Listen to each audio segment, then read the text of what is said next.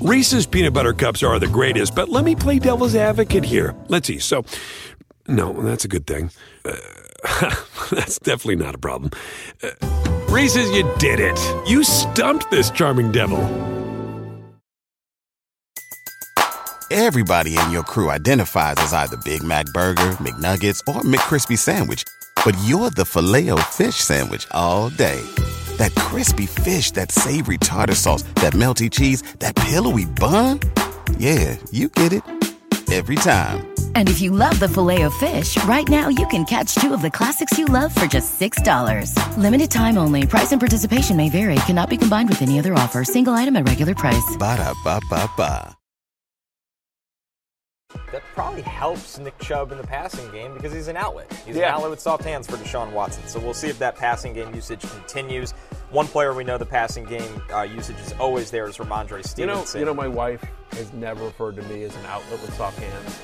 And now I'm thinking about that. I'm just going to bring that up to her. I'm going to bring that up because that's my love language. Today. I'm going to say, like, could you just every once in a while just, when you're talking with your girlfriends, my husband is. He's an outlet with soft hands. That's all I'm asking. All right. Fantasy Football Happy Hour with Matthew Berry. Served by Applebee's. Happy Friday. You know who else is an outlet with soft hands? Let's hear it. Jay Croucher. That's right. I've been known. My wife calls me the surgeon. Yeah. Oh, there we go. Yeah. Listen. Welcome to the Fantasy Football Happy Hour. I have one night in Buffalo to say your wife is correct. Connor Rogers alongside Matthew Berry, Jay Croucher. The soft hands jokes, they'll ride out for a long time. All right. Get some mileage out of them. Yeah, 100%. You know what I think the safest bet in all of sports is? Yeah. Is whatever the line is on whether I will run a joke into the ground or not, take the over. Yeah. Always take the over. Yeah, that's your Always play. take the over. Yes. Yes. Yep. 1,000%. It is literally the easiest line in all of sports. Listen, we got what's on tap today. We're going to go through some of the biggest totals for the weekend. But before we do that, let's get into Thursday Night Football. Of course, a lot of fantasy impact across Vikings-Eagles. And listen, Swifties drink free. A big day for the Swifties right here. All Swifties drink free. DeAndre Swift drinks free. Most notably. Obviously, Taylor Swift drinks free anytime she wants to pop by. Stromal Swift. See a basketball player at some point, I believe. Yeah. Yes. There we go. I have Stromal Swift on a fantasy basketball team back in the day. Yeah, a good source of cheap rebounds, if I remember correctly. And better at steals than you would think. And by the way, if Taylor Swift brings in Travis Kelce, he also drinks free. Yes. He is a Swiftie, it seems like. DeAndre Swift, massive night, 28 carries, 175 yards, and a touchdown. Also caught 3 passes for 6 yards. This was the most rushing yards by an Eagle since LaShawn McCoy in 2013. I mean, guys, Swift fills in with Kenneth Gainwell out with the rib injury, and a massive night for him running behind that Eagles offensive He looked exciting. line. Look, we talked about this yesterday. We'd just say, hey, if I had to start an Eagles running back, it would be DeAndre Swift. But we just didn't know what kind of usage he would get. This is only the 5th game in his career, literally the 5th game in his career, where he got 20 or more touches. What's exciting is, though, he had a huge game, obviously, 27.1 fantasy points, 26 for 176, caught a couple of balls for 6 yards. He could have had an even more massive day, right? Because he gets vultured at the 1 yard line 2 different times. He's down at the 1. Jalen Hurts comes in, gets the bush push, if you will. So as you see it there on your screen, that's the 1 touchdown he did. He could have had a 3 touchdown game. I have a couple of things that I'm concerned about, though. I know this seems concerned, but he had a 9.6% target share. For the season, he's got a 9.6% target share as well. Just 3 receptions for 6 yards. If he's not going to get any passing game work, then he needs this kind of volume. And I'm not convinced that when Kenneth Gainwell comes back, he gets this kind of volume. The Vikings defense helped out a lot as well, and Swift ran great, but I'm not ready suddenly to be like, oh, never mind about Kenneth Gainwell, who got so much work in week 1, and DeAndre Swift got 2 touches. Obviously, this performance gets Swift a lot more touches, but do you think suddenly he's taking over this backfield? Are you with there? I mean, don't you have to rank Swift above Gainwell next week just because of the upside and what he showed? I just think that just the way that he ran, I mean, he looked like the guy had been taken as a top 2 first-round pick in fantasy for so long in Detroit. And I know that he didn't get the work in the receiving game, but they weren't giving anyone work in the receiving game because they decided that they were just going to take what the defense gave them, and that was running the ball down the throat of Minnesota.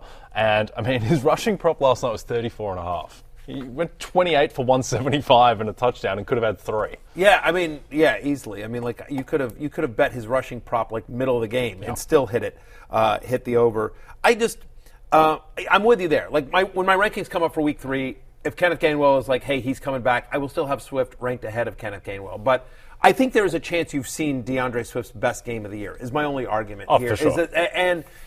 But one thing I think that is exciting here is that if once again, even with Kenneth Gainwell out in a game in which they are running at will, Rashad Penny still can't get a sniff.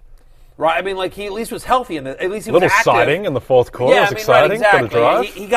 At least he was active. Yeah. And Boston Scott isn't going to be really a thing here. So I think what's really interesting here is that what we thought was a 3 or 4-headed committee coming into the season feels like it's now a 2-headed committee. Because you don't really feel like Boston Scott's going to get any run unless there's an injury. Same with Rashad Penny. So if you're telling me it's just Kenneth Gainwell and DeAndre Swift and we'll figure out what that split is when Gainwell's back, I can work with that, right? Those two guys behind that offensive line, those two guys will have value, like flex upside value. Yep. I think we're now at a point where DeAndre Swift is maybe the highest variance player in fantasy the rest of the season because, one, he's really good. He's very talented. He's behind the best offensive line in football, and that team is going to have a lot of leads. And he just got 28 carries. And so there is a chance that Kenneth Gainwell comes back and Sirianni's like, Swift is a lot better. Swift is getting 70% of the carries. There's also a chance that Swift is the number 2 running back next week. So he could be the number 1 running back in fantasy. Like, that is in play on that team with that talent. He could also be a guy you don't even feel comfortable starting. I will say this. If somebody made me a really nice offer for DeAndre Swift, I would take it. Okay. Again, just because high variance. And by the way, this is somebody that has struggled to stay healthy throughout his career. Again, literally, he's been in the league for a number of years. He's had 5 games with 20 or more touches. This was number 5 last night. I mean, he's 5'9", 215. He's not, he's not Adrian Peterson. That's right. So that would be the way this would work out. The DeAndre Swift story is that he gets the lead job, has 2 games, and by week 5 he's the number 1 running back in fantasy, and then he gets injured. That's kind of how it feels like. Moving over to the Vikings side of things, obviously Justin Jefferson is the other player to completely go off in this game. The volume in the second half was huge. He ends up with 11 total catches for 159 yards in this game, over almost 25 fantasy points. I mean, no surprise here, especially the script. I mean, the Vikings were playing behind in the second half. Kirk Cousins was dropping back 8 million times, and Justin Jefferson is exactly who we thought he would be. Just no touchdown on the night, Barry. Yeah, I mean, it's weird. God, that rule is so brutal. The fumble out of the worst rule in football. It's the worst rule in sports. It makes no sense. Like if you fumble, if you fumble anywhere else in the field, you get the ball right, and it goes out of bounds, and you keep possession where it went out of bounds. But here, you lose possession, and the other team. It makes no sense to me. But I need a ruling from you, Connor Rogers, if you can. If you can just help me out here, as you see the play there on your screen in terms of Jefferson fumbling out of the end zone. So I need a ruling. What do you think was the worst call? Was it Jay Croucher taking the under on Justin Jefferson receiving yards, or was it me putting Kirk Cousins on the hate list? Because he had a monster night, and he just shut me up too. Well, what's the worst call? I mean, Jay doubting Justin Jefferson. Right. And I looked at him and I'm like, man, it might be onto something. It's a lot of yards. Matchup is not good against. And then you sit and you're like, it's Justin Jefferson. What were we thinking? With a minute to go in the second quarter, he had 27 yards and I was sitting pretty. Live line was like 78.5. A lot of value. And then, You both had track records, too. Primetime Kirk Cousins, always bet against him. Right. Justin Jefferson against Slay, that's been his toughest matchup. Primetime Kirk Cousins with a banged-up offensive line against a team that brought pressure at one of the highest rates in the NFL the week before. Kirk Cousins is traditionally very poor against pressure. One of my bets was Kirk Cousins to throw a pick, and he didn't do that either. I mean, I bet on Jalen Carter to have a sack against him. He did, seemed like a layup. Seemed like a layup. Carter looked great, but you couldn't have a sack. Did not have a sack. So I just want to cop to that. And well done, Kirk Cousins, because he was on the hate list and he made me look stupid. I just say that, usually I make myself look stupid, but in this particular case, it was Kirk Cousins. I say Jefferson. There's no he completely dominated that. He went well over. Kirk Cousins. I mean, he had a great stat line. He didn't look amazing to me. He looked solid enough, but he really should have had Jefferson on that. That should have been a touchdown. I guess that's just the Kirk Cousins experience, and the stat line was awesome. To me, I think the bigger concern here is. And we need to move on quickly, but great game from Devontae Smith and Hawkinson as well. They were who we thought we were. I agree with you. I also, I know this is sacrilegious to say, especially for me, because no one loves Jalen Hurts more than me, except maybe Mama Hurts. But I will just say that, I thought you were Mama Hurts. I might be. DNA tests are inconclusive. I'll just say that he didn't look great to me. He got the two he got the two bunny touchdowns, so it's okay, great, but and he was efficient, 18 of 23, but under 200 yards passing. 12 rushes for 35 yards. They did a good job bottling it up. I will give Brian Flores credit. I thought they had a nice game plan, at least for Jalen Hurts. They were able to run at will. But I don't know. I just feel he wasn't great in week 1. He obviously had a big fantasy day in week 2, but I don't think we're 100% out of the woods yet with Jalen Hurts. That's all I'm saying. He doesn't look right. There's just something off, and I'm guessing it's that Shane Steichen's no longer there, and it's a new offense, and he's adjusting, so you give him that. And it was a short week, right? He's played 2 games in 10 days. And short week. But I tweeted out last night that someone needs to just kind of turn Jalen Hurts off and try turning him back on again. It's just all the wiring's just not quite there, and be a little bit concerned. If Tua lights up the Pats, and the Pats' defense isn't as good as we think it is, then it's all right, maybe sell high on Jalen Hurts, but still, he gets the touchdowns, which is a part of his game that you can count on. If I was drafting again today, he's still one of my top 4 quarterbacks that's going. But I just, I had him as my number 1 quarterback, and I might, if I had the number right, I might, Mahomes or even Josh Allen, anyway. So still a big night for Devontae Smith. He has over 23 fantasy points. He catches the bomb, and he looks amazing. 4 catches, 131 yards, and a touchdown. Not a big night for A.J. Brown, who only had 4 catches for 29 yards. But Jalen Hurts didn't seem too concerned about A.J. Brown being a little upset when he spoke after the game. I think everybody wants to make plays and everybody wants to contribute.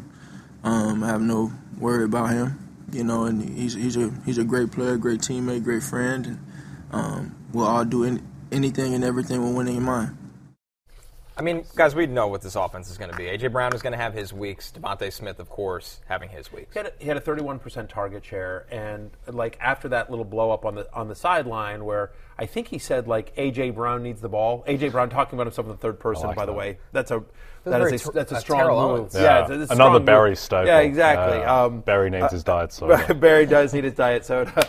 I'll say that. A.J. Brown, after that, 3 of the next 4 pass plays went to A.J. Brown after that, and one of them was the touchdown that got called back, and then there was a pass looked like it could have been pass interference that would have been a touchdown if he. So I'm not worried about A.J. Brown. I'm also, by the way, as long as we're talking about guys from this game that I'm not worried about, as you see here, that's the play. Looked like it was a touchdown for A.J. Brown. Ultimately, they ruled him out. But I think the narrative. It was a penalty. It was a hold on the running back there. So it was a touchdown. It was just called back due to penalty. Great catch there. Boston Scott. Hold on, Boston Scott. Damn it, Boston Scott. It's Penny? Sorry, never mind. Penny, whatever. Neither of them are he's never going to be back on the field. Exactly. Good job, Rashad Penny. You didn't contribute to the box score, but you did take fantasy points away from Jalen Hurts and A.J. Brown. No one can. Yeah, that's exactly. Right now. Sorry, I only saw the one number. But as long as we're talking about running backs with poor performances, I think we got to talk about Alexander Mattison here for real quickly. Just the sense that he's getting a ton of volume, but another poor fantasy day for Alexander Mattison. I have 2 things to say about Alexander Mattison. One is I'm not worried about it. He played the Buccaneers and the Eagles, which I think, again, we'll see how the season plays out, but if we were talking before the season, we say, name the top 5 run defenses in the NFL. Those are 2 of the teams that are on it. Traditionally, the Bucs and Eagles have both been among the league leaders in terms of toughest teams to run against. Tennessee's there as well. So 2 tough defenses. He's getting volume. We know this guy is talented. We've seen him be productive before. They were able to move the ball. Kirk Cousins had a very good day moving the ball, and so teams are now going to have to respect that as Jordan Addison comes into his own, and Hawkinson, obviously, and Jefferson. So I am not worried about Madison. I would be buying low. So I will just say that from a fantasy perspective. From a real-life perspective, check out Madison on Twitter or Instagram. He got these messages, these DMs from I'm using fans in quotes because they're not fans. They're awful human beings. And I beg fantasy managers to never, ever tag a player unless you're saying something positive. They don't care about our fantasy teams. Alexander Madison's worried that the Vikings weren't able to get a win and they're 0-2. He doesn't care about your fantasy team. By the way, nor should he. And his I don't know. I'm not worried about Alexander Matterson as a fantasy asset, but as a person, as a human being, I am, because that's what he went through with some of those messages are awful. Yeah, it's reprehensible. Yes. Just last thing on this game, from a fantasy perspective, I would be selling high on Jordan Addison if you get a knockout deal, just because so far he's been dependent on touchdowns in each of his first 2 games and these monster long gains of 62 yards and then 39 yards last week. I just don't think there's a ton of targets in there for him. He's had 11 over the past 2 weeks. I think that's probably about what he's going to be at, because Hawkinson and Jefferson, they just get so much love from Kirk Cousins, and rightfully so. I do wonder, Jay, though, can this defense be bad enough that this is who they are? Honestly. You could have 3 high-volume targets. I'll just say, I think Addison's really talented, and I think, I think he had 64%. I think he played 56% of the snaps in week 1. He played 71% of the snaps yesterday. So his role is increasing. I think it's not a matter of if, it's a matter of when he becomes the number 2 and KJ Osborne becomes the number 3. I do think there's enough volume. Remember, over 100 targets last year for Adam Thielen that are now no longer there. Hawkinson's there, which hurts a little bit, but I don't know. I believe in the kid's talent. I do think they're gonna throw. But listen, I have Addison in our show league. So, and I know you have Chris Olave, but you love Michael Thomas. That's your Saints. So do you want to do? I will trade you Addison for Olave just so you can get the second Saints wide receiver off your team. Yeah, listen, if you can work a side trade to get Michael Thomas onto your team and send him my way, or a little 3-team action, you probably have to give up Mahomes or whoever your quarterback is. But we can talk. If you want to, I will figure out a way to get Michael Thomas if you'll give me Olave for Michael Thomas and Jordan Addison. That's also a deal I will do. Yeah, sounds like a fantastic trade, Matthew. By the way, I have in our show league where I'm 1-0, I have Jalen Hurts and T.J. Hawkinson. So. Yesterday was a good day for me and a bad day for Penn State Blake. I beat him last week. You got to go through I'm on my way. We are about to be 0-2. Penn State Blake. Oh, man. All right, let's jump into the Roto-World player news. We have notable practice reports, of course. Austin Eckler did not practice yesterday with the ankle injury. Aaron Jones did not practice dealing with a hamstring. DeAndre Hopkins did not practice dealing with an ankle. Jacoby Myers is not at a concussion protocol. He has not practiced. Christian Watson. I was just saying, Myers listed as doubtful for Sunday. Yeah, it doesn't look like he's going to go. That was a brutal hit. Hit. Christian Watson still not practicing. We know about his hamstring. A new one here. Circle this with red. Puka Nacua. I mean, if you dumped the fab budget on Puka Nacua right now, it's not Panic City, but he's dealing with an oblique and did not practice. We actually stop right here. I'll just say, Puka Nacua used to mean no worries. Now it's a problem. Concern. It's a problem-free philosophy. But the truth of the matter is now there's concern. Puka Nacua now means check the Friday injury report. Yes. Exactly. Watch Fantasy Football pregame Sunday morning, 11 a.m. Eastern on Peacock, because we'll have the latest on Puka Nacua. I'm concerned, guys. This might be the Tutu Atwell show. For the Rams, especially because, by the way, right, and by the way, the Tutu Atwell show, by the way, is. I think that airs on Peacock like Thursdays. I'm pretty sure. I don't know our entire lineup, but it feels like it's Tutu Atwell show. I might be hosting that. I feel like you host that for Peacock. Yeah, that's something I'd be like, guys, I can't stay late. I got the Tutu Atwell show. On Peacock and Freevee. Yeah, it probably feels Tutu Atwell shows like season 8 of the X-Files after Mulder left. It's not great. I feel like even if it feels like the going against the Niners. Feels like you just kind of want to, unfortunately, if you can't, avoid the Rams' passing situation. If Puka Nacua is active, you probably have to start him, but I don't know that you feel great about him. I had at wide receiver 30, and I'll probably lower him a little bit when I do my Friday ranks update after all the injury reports come out, just because if he's rookie less than 100% against the Niners, that's going to be a little bit tough. I do think that if he's out, I prefer Tutu Atwell to Van Jefferson if I'm picking a Rams wide receiver that isn't Puka Nacua, but doesn't feel great. I think Tyler Higbee is the only guy that you're really comfortable starting, and then even then you don't feel great about against the Niners defense. I will say that his last 6 games against the Niners, Tyler Higbee averaging 10.9 fantasy points per game, which, for a tight end is not terrible. This is the world we live in. So, I don't mind Higbee as well, but don't love any of these situations here. 4 more trending the right way. Darren Waller, he's been dealing with that hamstring. He was limited. It sounds like Waller is going to obviously keep playing through this. They're just being cautious with him in practice. Mark Andrews been dealing with a quad. He was limited. Jerry Jeudy practiced in full off the hamstring injury. Devontae Adams dealing with a foot injury. He practiced in full. So good news for the wide receivers at the end of this list, guys. One thing I just want to sort of point out that because there's been a lot of discussion this week on this show and also in fantasy Twitter and elsewhere about Austin Eckler's injury, by Austin himself as well, who's saying go pick up Josh Kelly.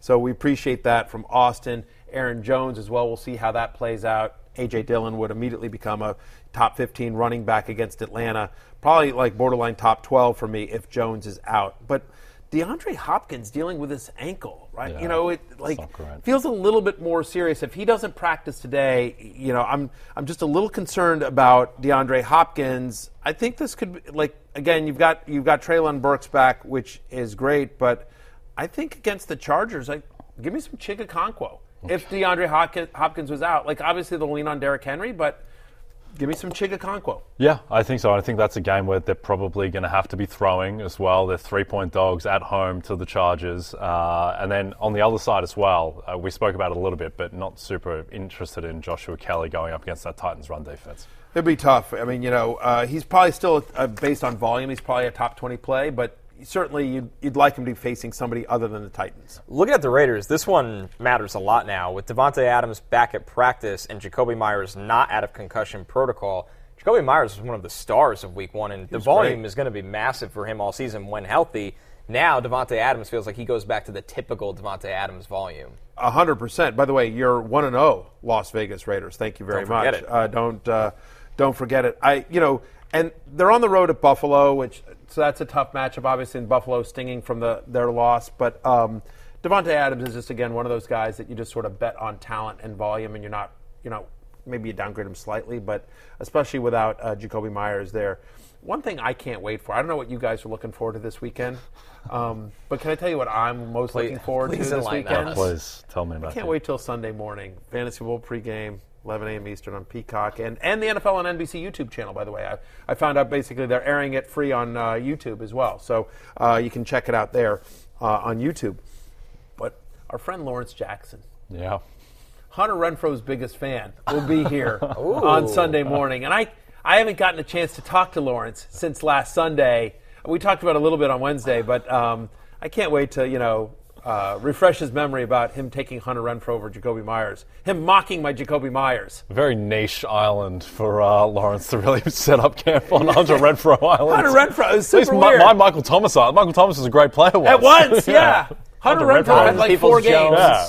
Hunter Renfrow was solid once. Lawrence's Mount Rushmore is weird. I give it credit. It's out there. It is. He's like an Atlanta fan, but he wears Dodgers hats. Lawrence is all over the place, and so I'm just happy when he wears a shirt because he doesn't always do that. And so anyway, I love Lawrence. But what I'm really looking forward to is talking to him about Hunter Renfrow in depth and why he thought Hunter Renfrow would have a better day than Jacoby Myers last week. One last one here, guys, that I want to revisit is the Packers' offense. We talked about how Aaron Jones, he's not practicing, what that means, of course, for A.J. Dillon. But Christian Watson also still not practicing. I mean, where does this offense, does that kind of a bump to guys like Musgrave and Dobbs? I mean, the Packers, they trust Jordan Love to throw, so it's not like, that part of their game completely goes away. Yeah, I think it's going to depend on a couple of things, right? Because if the Falcons can't run on Green Bay the way they were able to run on Carolina, they're not going to be able to control time possession here. And so the Falcons, who allowed the 6th most rushing yards in week number 1, so we'd expect A.J. Dillon to have a big game here. We'll see if Aaron Jones can go or not. But, yeah, I would think so. I mean, it doesn't feel like, some of it was inflated by, the short pass to Aaron Jones, and then he ran to the house. But Jordan Love ultimately, I think, had a pretty good game on the road at Chicago, which is not an easy place to play. And I do think that, I don't think Atlanta is as tough a place to play at Chicago. Like indoors, in the dome, Jordan Love should have a nice game. The Packers should have a nice game. And I do think, to your point, Romeo Dobbs and what's his name? Thank you, Luke Musgrave, are nice plays this week, especially assuming if Watson's out and Jones is out, full steam ahead. Yeah, and I think that, look, this injury news to Jones and Watson has been enough to flip the Packers from favourites into Atlanta being favourites. To be fair, it was around 1, the line anyway, so teams don't often win by 1 exactly. But, Packers. Yeah, you like the Packers? I'm with you. Okay, well, the Packers getting points? Yes. I would hope that Romeo Doubs is right, because he was the guy who looked the best for them, I think, and he wasn't at full strength because he was dealing with the injury. But looking at DraftKings now, like these receiving yards props, Jayden Reed, 39.5, Luke Musgrave, 31.5, Romeo Doubs, 37.5. One of those guys is going to go well over. Maybe two of them, maybe all three of them. Give me all the overs. But I definitely like Dobbs over. 37.5, you said? If he is healthy, then he should clear that number pretty comfortably in the dome. And if Watson's out. Yep. Yeah. The toughest competition of the year is here. The biggest talents in men's rugby take the stage as 20 countries compete for 20 days of heart-pounding, hard-hitting action at the Rugby World Cup. Watch every match live on Peacock all the way through the final on October 28th, with games also available on CNBC. We're taking our first break. When we're back, it's What's on Tap at the bar. Have you ever bet on rugby? I have. Many times, Matthew. I was just wondering what of a degenerate he was. Oh, that's the least surprising. Yeah. BP added more than $70 billion to the U.S. economy in 2022. Investments like acquiring America's largest biogas producer, Archaea Energy, and starting up new infrastructure in the Gulf of Mexico. It's and, not or. See what doing both means for energy nationwide at bp.com/investing in America. Reese's peanut butter cups are the greatest, but let me play devil's advocate here. Let's see. So, no, that's a good thing. That's definitely not a problem. Reese's, you did it. You stumped this charming devil. Everybody in your crew identifies as either Big Mac Burger, McNuggets, or McCrispy Sandwich. But you're the Filet-O-Fish Sandwich all day. That crispy fish, that savory tartar sauce, that melty cheese, that pillowy bun. Yeah, you get it. Every time. And if you love the Filet-O-Fish, right now you can catch two of the classics you love for just $6. Limited time only. Price and participation may vary. Cannot be combined with any other offer. Single item at regular price. Ba-da-ba-ba-ba. Sunday night, Tua Tagovailoa and the Dolphins face off against Mac Jones and the Patriots in this AFC showdown. Sunday, 7 Eastern on NBC and Peacock. All right, guys, it's What's on Tap. What's on Tap is brought to you by Bud Light, the official beer sponsor of the NFL. These are Sunday's matchups with the highest point totals right here. And we are going to start with the Dolphins going to Foxborough to take on the Patriots. This one, the over-under is set at 46.5 on Sunday Night Football. Listen, that Patriots defense has looked good, but we saw the Dolphins absolutely go off. Are you surprised, Jay, that the line is the third highest on the Sunday slate? Given that the game's in Foxborough, and the fact is that the Patriots played pretty good defense in Week 1. Betting market thinks that the Dolphins are an offensive juggernaut, and I think that is going to be proven out on Sunday, one way or another. But there is a chance that's the best offense in football. Barry, Raheem Mostert had under 30 rushing yards in both games against the Patriots last season, but he's coming off a top 20 RB finish in Week 1. Is Raheem Mostert a must-start for week number 2? I'm at running back 23, so I don't know that he is a, quote, must-start, but I do think he could potentially be a dream. Look, he played 72% of the team snaps in Week 1 against the Chargers again, and we know no Jeff Wilson. Doesn't seem like Devon Achane is going to have a big role here. So, I mean, you'll see a little bit of Savon Ahmed. But think about Week 17 last year against the Patriots. 17 touches, 91 total yards, and a touchdown for Mostert. He had 23.1 fantasy points in that game. And I do think that if you think about kind of the typical Bill Belichick thing, he always wants to try to take away whatever the team's most important thing is. And that's not going to be Raheem Mostert. No, whether he's successful taking Tyreek Hill away or not remains to be seen, but that's where they're going to focus.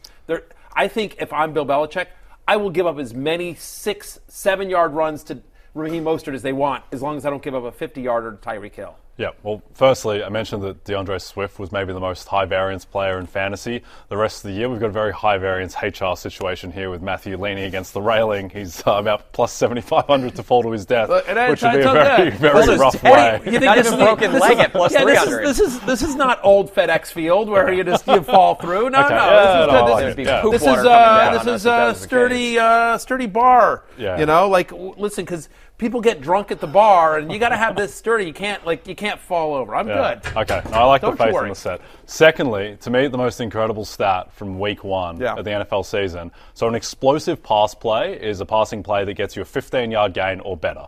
The Dolphins had 17 of them against the Chargers, and no other team had more than 8. Right. That's insane. Yeah. 17 explosive pass plays. That's how Tua got to 466 passing yards. So I think there is a very good chance that this team, and Tua looked a lot better. He looked better than he did last season. He had a pretty good year last year. So I think there's a very good chance that this team is just unguardable, and that with Waddle getting healthier and Tyreek looking like, along with Jefferson and Chase, the best receiver in the game, that you just cannot stop these guys. By the way, just while you're mentioning that in terms of I don't think people appreciate just how many yards 466 is. I mean, that's I think it's one of the top 10 passing games in NFL history, right? It's not like the Chargers have a bad defense. No. They've got Khalil Mack and Joey Bosa going up against an offensive line without Armstead. So 466 is a very high number. But the other thing I just want to mention here, everyone knows about Tyreek Hill and Jalen Waddle and, of course, Raheem Mostert. But Durham Smythe, and shout out to Lawrence who brought him up earlier in the week, but Durham Smythe, their tight end, led Miami in routes run last week. He was second in targets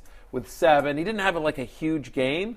But again, this might very well be the best offense in football. And here is a tight end that led that team in routes run. He was second on that team in targets. He has no competition. Mike Gesicki is on the other side of the field in this one for New England. Everyone's talking about this as the Mike Gesicki Bowl, obviously. So anyway, Durham Smythe is just, out there free in a ton of leagues. And he might be just a guy, I don't know, but the starting tight end on the best offense in football probably should be rostered in more leagues. Yep, I agree there. Jay, looking at this game, I mean, you can make an argument right now. Mike McDaniel might be the best offensive architect in the AFC. Yep. What does it take for Tua to come out of this game as the MVP frontrunner in the NFL? Well, I think if Mahomes loses to Jacksonville and Trevor Lawrence, which is very much in play as only 3.5-point favorite, and then Tua on Sunday Night Football on NBC, if he lights up the Patriots defense, which the Eagles could not do, then all of a sudden he's probably the MVP favorite. Mike McDaniel is probably Coach of the Year favorite. Really like Mike McDaniel at 14-1 on DraftKings to win Coach of the Year because he's a guy who will absolutely get the credit.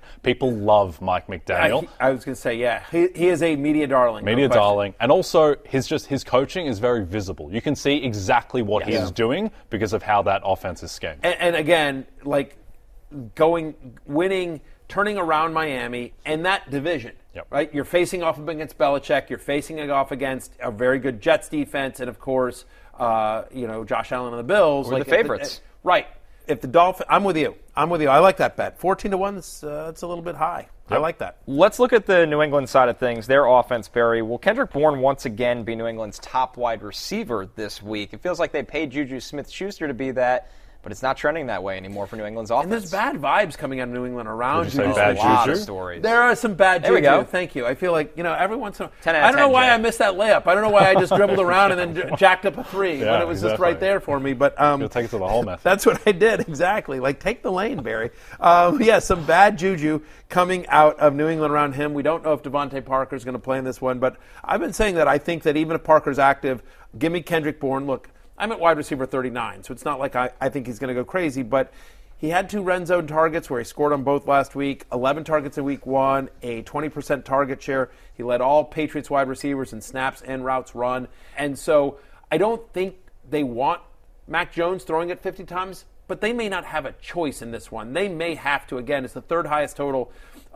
in week number 2 on the slate. And, Ramondre Stevenson made my love list this week. But, Kendrick Bourne, top 40 wide receiver with a little bit of upside if I have to pick a pass-catching wide receiver, I should say. Yep. And Mac Jones looked pretty good in week 1. I thought he was a toe tap away from potentially bringing them all the way back and beating the Eagles. And I'm a little bit concerned that Kirk Cousins also looked really, really good against the Eagles' defense. So maybe the pass defense of the Eagles just isn't that great at the moment. They've been banged up and they lost a lot of people in the offseason.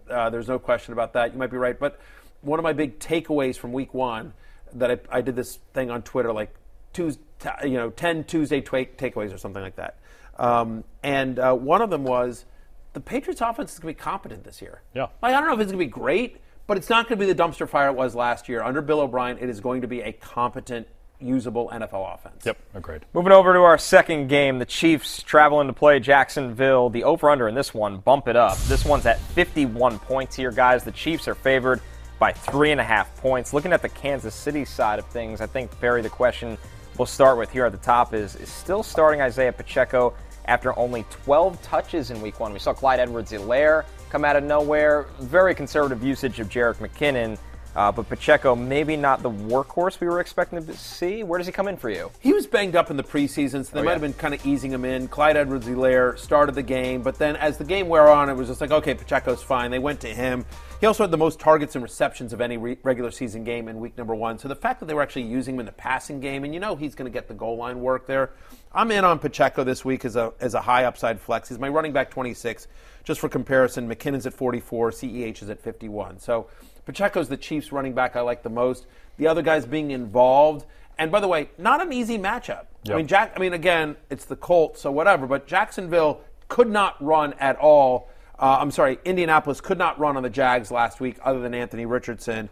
The Chiefs don't have anyone like Anthony Richardson on their team. So I do think Pacheco is viable as a flex, and I think he's the guy going forward. Second half of the year, McKinnon will get involved there, but yeah. I'd be very nervous about McKinnon's usage. Yeah, it's a little bit messy just because McKinnon and this CH thing, which again is just propping up for seemingly no reason, but it keeps on propping up. But I do think the fact that Pacheco, he is the guy who's going to get the most carries. He's going to get the goal line work, and he's also just Patrick Mahomes' quarterback in a game where the total is 51. Right, and again, his passing game usage is encouraging. Yeah, I asked somebody that would know this situation pretty well about the McKinnon lack of usage, and they're like, they just like him for the second half of the season. This is just who they are, how they see it. They know he's a guy that breaks down. They're going to totally bump up his workload in the second half of the season. So, Barry, him not really making your top 40 running backs this week, I totally get it. Let's look over at the Jacksonville side of things here. Jay, obviously massive return for Calvin Ridley, but is that overshadowing how underrated maybe an option like Zay Jones can be in this game? Yeah, definitely. And I think that we learn a lot out of week 1. Some of the stuff is you have to throw out as an outlier. For instance, Tyjae Spears out-snapping Derrick Henry. I'll throw that as an outlier. But the fact that Zay Jones got the work that he did at the expense of Christian Kirk, I think that is probably real with the introduction of Calvin Ridley into that offense. So I think that if you're choosing between those two guys, you want Zay Jones over Christian Kirk this week. I agree, but I don't have them separated by much. So, I have Zay Jones at wide receiver 30, Christian Kirk at wide receiver 34. Again, for the season, I think it's Ridley and Jones, and then it's a step down before you get to Christian Kirk. That's the order, and I do think there will be a gap between Jones and Kirk. Obviously, a big gap between Ridley and Jones. But here's the thing: we've talked about this. Christian Kirk last year against Kansas City absolutely crushed them as well. He played 2 games against the Chiefs last year, including the playoff game. 16 for 157, 2 touchdowns on 26 targets. Since the start of last season, no team in the NFL has allowed more receptions to the slot than the Kansas City Chiefs. So I do think this game, with an over-under of 51 and a lot of scoring, I do think this could be a good Christian Kirk game just because of the matchup. As we talked about, Kenny Moore playing the slot corner for the Colts last week. Bad matchup for Christian Kirk. Yeah, I do think so. They paid Christian Kirk a lot of money. Yes. And he's good. Right. He's legitimately good. So it just doesn't feel like he's going to be a guy who's, 4 receptions for 38 yards. They're going to find a way to get him involved. I think he's usable this week for sure. Jay, let me ask you a simple one. That this is about the point totals. Do you think this is a game that lives up to the shootout expectations? 51, I believe, is the highest point total for Sunday's slate. Yeah, I think it does, because I think that Lawrence is clearly the real deal. I don't think the Chiefs can stop him. And then on the other side, think about how everything went wrong for Kansas City against Detroit. Every single thing went wrong. Kelsey wasn't playing. Kadarius Toney has, 4 drops. Sky Moore has drops and isn't really involved. And they still look pretty good on offense, and they really could have won that game by double digits and cleared 30. So I don't think anyone can stop the Chiefs when they're healthy. I'm just going to say this. I would not have the guts to start Kadarius Toney this week based on week 1. But just watch him have a monster game. Yeah. Watch them go back to him like we need this kid to be, and they'll have Kelsey back, so the offense will look different. Jaguars have to focus on Kelsey as well. And so watch Kadarius Toney just have a monster game because they're going to go to him early and they'll have a package for him. And here's the other thing. So I did a radio show on Thursday, and they had a bunch of people call in and ask me questions. And one of the questions was Rashee Rice or Kadarius Toney on Sunday. And I just I just can't go back to Toney after what I saw on Thursday night, so I'm going to say Rashee Rice. So because of that, I'm sure of it. Kadarius Toney's going to have a monster game. Are we completely dismissing Sky Moore? Because coming into the season, everyone had him as the number 1 wide receiver on Kansas City. It did not look good. No. He wasn't earning targets. And it's one game. I know it's one and game. he was the guy small coming sample in. size. But off a bad rookie year. Yeah. One game and then off a bad rookie year. Yeah. I mean, look, Rashee Rice is somebody that Patrick Mahomes went out and said, hey, draft this guy for me. They worked out in the offseason as well. I know you liked Rashee Rice coming out of college. Perfect for that offense. He's a guy that makes things happen when the play breaks down. He's an acrobat, can leap. And you saw the rapport with them already kind of working, considering how little Rice was on the field. So it's just a matter of time. He scored a touchdown on Thursday. So anyway, I would not start Kadarius Toney because it's just, speaking of bad juju, but it wouldn't surprise me if on Monday we're talking about what an awesome game Kadarius Toney had. Connor, how would you rank Rashee Rice, Sky Moore, Kadarius Toney rest of the season? I would take the rest of the season I would take Rice. Okay. Yeah. And I think the volatility of Toney, Yeah. I might dangerously put him over Sky Moore. I can't believe I'm saying that. I don't know. Maybe that's a fall from grace too far from week one. The Kadarius Toney experience is just when I thought I was out, he pulls me back in. Won them the Super Bowl. Yeah. Targets are earned. Targets are earned, and so far Sky Moore has just not. He's been out on the field a lot, but he's just not earning targets, and that's a concern. A lot of cardio last week for Sky Moore. A lot of cardio. Our last the game anti-Matthew here. Berry. I just sit my ass on a stool and earn no targets either. You busted your ass up to this bar, so let's not forget.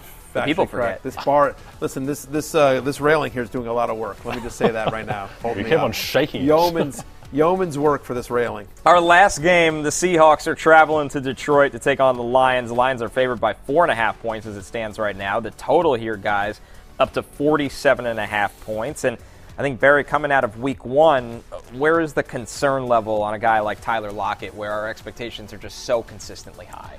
Yeah, I don't know that I'm concerned about Tyler Lockett. I will say this. I'm concerned about this offensive line of the Seahawks. Yeah. 0 points in the second half of last week's game. I actually think they had 0 first downs, too. Their offense just went into the mud in the second half. They're missing both their tackles, and on the road at Detroit and having to deal with Aiden Hutchinson, man, oh man, I am nervous about the Seahawks here. We were talking before the show.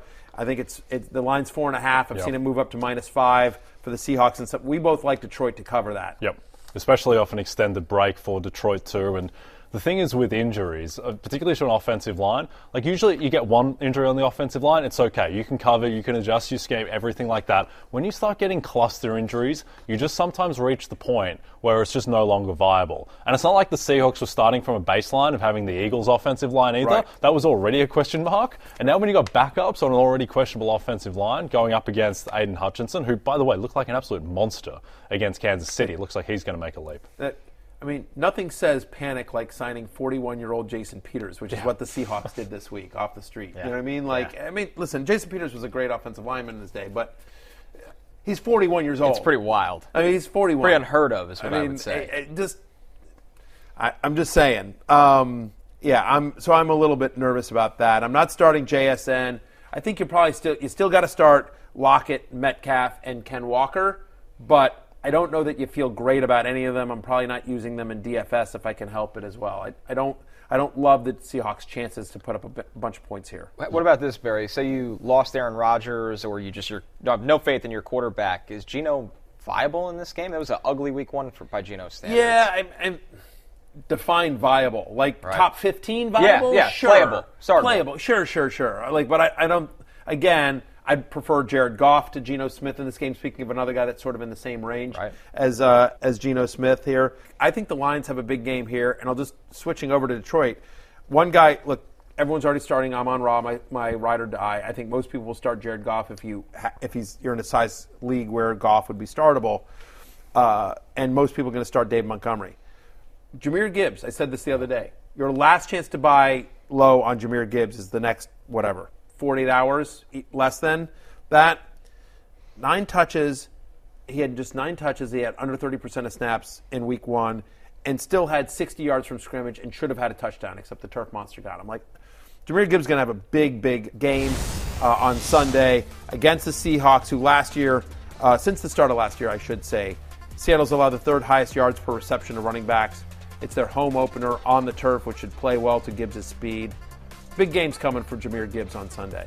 Yeah, and I think there's a lot of consternation over Jahmyr Gibbs and Bijan Robinson, the 2 big-name running backs to go in the first round. And I think it's just a reminder that NFL coaches are more patient than fantasy managers. Sure. And I think back to, it brings this up a lot, but last year, Rex Burkhead over Dameon Pierce in week 1. Sometimes guys just get eased in. That's the first thing. So I would expect that those two are going to get a lot more work as the season goes on. And then the other thing is that just weird stuff happens in week 1. Think back to the Saints beating the Packers 38-3, but when Rodgers wins MVP and they get the 1 seed and they go on to do that. And with the Seahawks, they're not going to be as bad as they were against the Rams. They're not going to lose 30-13. The Rams oddly have. Remember last year the Rams gave them a scare at the end of the season too, and the Rams were dead in the water. It's a weird thing with Matthew Seattle Stafford Rams. was incredible in that game, so that explains a lot of their struggles on defense. Now I don't really know why they couldn't move the ball more against the Rams. I think they had late in the fourth quarter 3 yards of offense in the second half, but they will be better for the run, and I wouldn't give up. Certainly DK, Kenneth Walker, and Tyler Lockett. You're starting those guys, and Geno I think will be better. These two teams played in the game. I think it was 48-45 last year, so there can be offense in this one. Yeah, I will. But having said that, while we think Seattle will be better and not panicking, I still like the Lions. I still like the Lions. It's still like the minus 4.5. It should be 6. Yeah. And despite that love for Gibbs, you also still like David Montgomery this week. Montgomery, I see, comes in as a top 20 RB. Montgomery gets the touchdown last week. They're not going to go away from David Montgomery, right? They want to run the ball. Like, the strength of that team is the offensive line. Right. They want to run the ball. Outside of Amon-Ra St. Brown, they don't have a lot in the passing game. I mean, Josh Reynolds had some moments on last Thursday night, as did Sam Laporta, but ultimately they want to run the ball, which makes sense with these two guys. And so I have Montgomery and Gibbs both as top 20 plays this week.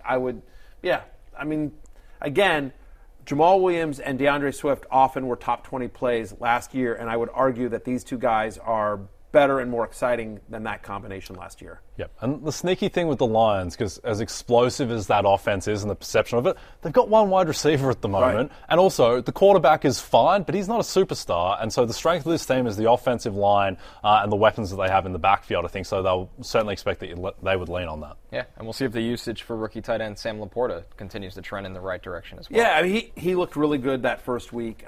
Really, nice route participation and targets. So he's somebody that, again, if I'm desperate for a tight end, like we talked about, give me a list of tight ends that you would prefer than Dalton Schultz. And it's a long list, but he's on that list. Sam Laporta is for sure. All right, we're going to take our last break. Enjoy week 2 with Bud Light. Easy to Sunday, easy to enjoy. When we're back, it's pickup lines. Jay and I got pickup lines for Matthew for Sunday Slate. Yeah. BP added more than $70 billion to the U.S. economy in 2022 by making investments from coast to coast. Investments like building charging hubs for fleets of electric buses in California and starting up new infrastructure in the Gulf of Mexico. It's and, not or. See what doing both means for energy nationwide at bp.com/investing in America. Reese's Peanut Butter Cups are the greatest, but let me play devil's advocate here. Let's see. So, no, that's a good thing. That's definitely not a problem. Reese's, you did it. You stumped this charming devil. Everybody in your crew identifies as either Big Mac Burger, McNuggets, or McCrispy Sandwich. But you're the Filet-O-Fish Sandwich all day. That crispy fish, that savory tartar sauce, that melty cheese, that pillowy bun. Yeah, you get it. Every time. And if you love the Filet-O-Fish, right now you can catch 2 of the classics you love for just $6. Limited time only. Price and participation may vary. Cannot be combined with any other offer. Single item at regular price. Ba-da-ba-ba-ba. DraftKings Sportsbook is an official sports betting partner of the NFL. New customers can bet $5 and get $200 in bonus bets instantly. Download the app and use promo code BERRY when you sign up. DraftKings Sportsbook, the crown is yours. Sorry, guys, no Connor 5, no J10. All right. That's outrageous. Sunday matchups with the highest spreads. Berry here, is spelled Jay. BERRY when you use that code to get your $200 worth of free bets. What are some other variations? What, Barry? Yeah. BARRY? That would be Barry. That would be Barry, not Barry. No, Barry. Am I insane? Yeah, I don't know what to do with that. Yeah, people can spell that way. Some people, I've seen it spelled that way. Zach Wilson is probably spelled with one L this week, going up against the Dallas Cowboys, 9.5 point favourites. You're going to need Sauce Gardner at work to pick off Dak Prescott a few times. I wouldn't bet against that either. Listen, Zach Wilson winning this game would be the greatest. It would be ever. great. Yeah. He's going to break. I'm a Commanders fan, so I always root against the Cowboys. Period. But if Zach Wilson was able to beat the Cowboys, that'd be awesome. I'm rooting for that kid. I'm rooting for Zach Wilson. Bills heavily favored over the Raiders by 8.5 points. The Niners favored by 7.5 after we saw them demolish the Steelers over the Rams here. They get over the touchdown favorite. Obviously, we talked about the Lions just before, guys. And then the Giants, they lost 40-0, but they're favored this week against the Cardinals by 4 points. Yeah, keep the screen up for 1 second, Stephen. I'll tell you just really quickly my reaction to these lines. I like the Lions -5 as we talked. It opened at 4-5. It's now moved up there. You and I both like the Lions -5. I like the Rams getting 7.5. I do too. They always play them tough. Yep. They always play them tough, and I think the Giants kill them. I'm in on the Giants this week. Can I just say, a really huge part to me of that Rams-Niners line is Puka Nacua playing or not, which seems so ridiculous to say out loud, right? Given that no one knew who this guy was 2 weeks ago. But I think he's a really important part of that offense and that team. Well, certainly with Cooper Kupp out, people were like, how are they going to be able to move the ball? And so now he's their best receiver. Right, and he became their best receiver. Now if he's out too, against that Niners defense. But whatever. Sean McVay always seems to they always play the Niners tough. And so give me the Rams plus 7.5. I certainly like that. I just think teams that there's too much of an overreaction sometimes to week one. Again, you mentioned the Rodgers Saints game, the Packers Saints game where they just got absolutely blown out, and then week two they're back fine and he ends up winning the MVP. Same thing. I think I like the Bears. I like the Bears getting points at Tampa Bay this week. I think the Bears were not as bad. Where are you in for a surprise? Okay. It's pickup lines time. All right. So Jay and I get to pitch you at the bar. Okay. Our pickup lines. Should I start? And I've not heard them, by the way. I've not heard these. No, we don't tell Barry clearly the lines are before the game. I'm barely paying attention to the meeting. So this isn't looking good for me. Okay. Having a chance right now.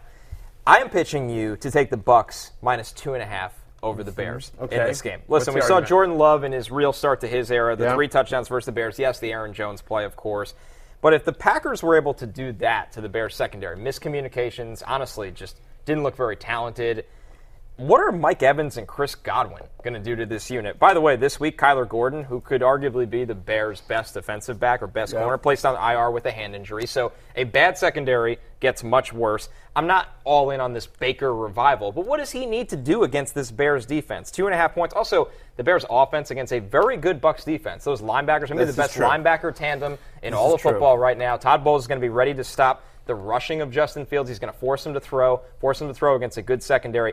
I like the Bucs by a field goal in this game over Chicago. I have no faith in what the Bears are doing right now. I agree with that. Okay, here's my pickup line, Matthew. I'm going to pick you up, which is strange to say, but it worked one night in Buffalo. It did work that night in Buffalo, which we'll never forget. It's going on the bingo square, by the way. Christian McCaffrey on DraftKings. His rushing prop against the Rams is 65.5 rushing yards. That is tiny. He just went 22 for 152 against the Steelers, who have a better rushing defense, I think, than the Rams. And here, to me, is one of the most important stats from week one. Christian McCaffrey played 85% of the snaps against the Steelers.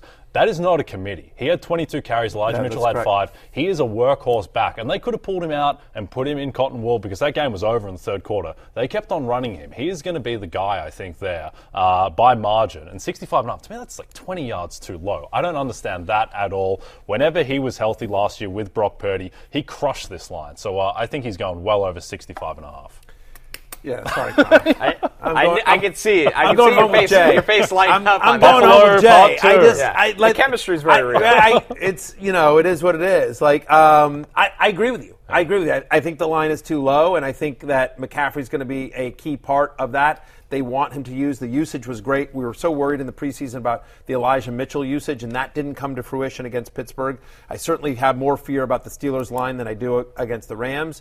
The Rams are basically one guy, in my opinion, and so I'm with you. I like that a lot. I actually think the Bears show up this week. I think All right, we'll see. give me Justin Fields over Baker Mayfield. Sorry, at this point. Like, we'll see. I kind of like the Bucks. You like the Bucks too? That's fine. I like the Bears getting 2.5. All right. So Connor's going home alone with Baker You're going Mayfield. home alone with Baker Mayfield. I'm going home with Jay. Give me the over on Chris McCaffrey's rushing prop. Boy. That's it for us here. Of course, watch these guys on Fantasy Football pregame. That starts on 11 Eastern time on Sunday. You can apparently watch also, not just on Peacock, but should. On YouTube as well. NFL on NBC YouTube. So, fellas, go check that out. Yes. But until then, listen, it's closing time, which means you do not have to go home, but you can't stay here. So for Jay Croucher, for Connor Rogers, for the soon-to-be 0-2 Penn State Blake, I'm Matthew Berry. We'll see you on Sunday. Peace out. Reese's Peanut Butter Cups are the greatest, but let me play devil's advocate here. Let's see. So, no, that's a good thing. That's definitely not a problem. Reese's, you did it. You stumped this charming devil. Everybody in your crew identifies as either Big Mac Burger, McNuggets, or McCrispy Sandwich. But you're the Filet-O-Fish Sandwich all day. That crispy fish, that savory tartar sauce, that melty cheese, that pillowy bun. Yeah, you get it. Every time. And if you love the Filet-O-Fish, right now you can catch 2 of the classics you love for just $6. Limited time only. Price and participation may vary. Cannot be combined with any other offer. Single item at regular price. Ba-da-ba-ba-ba.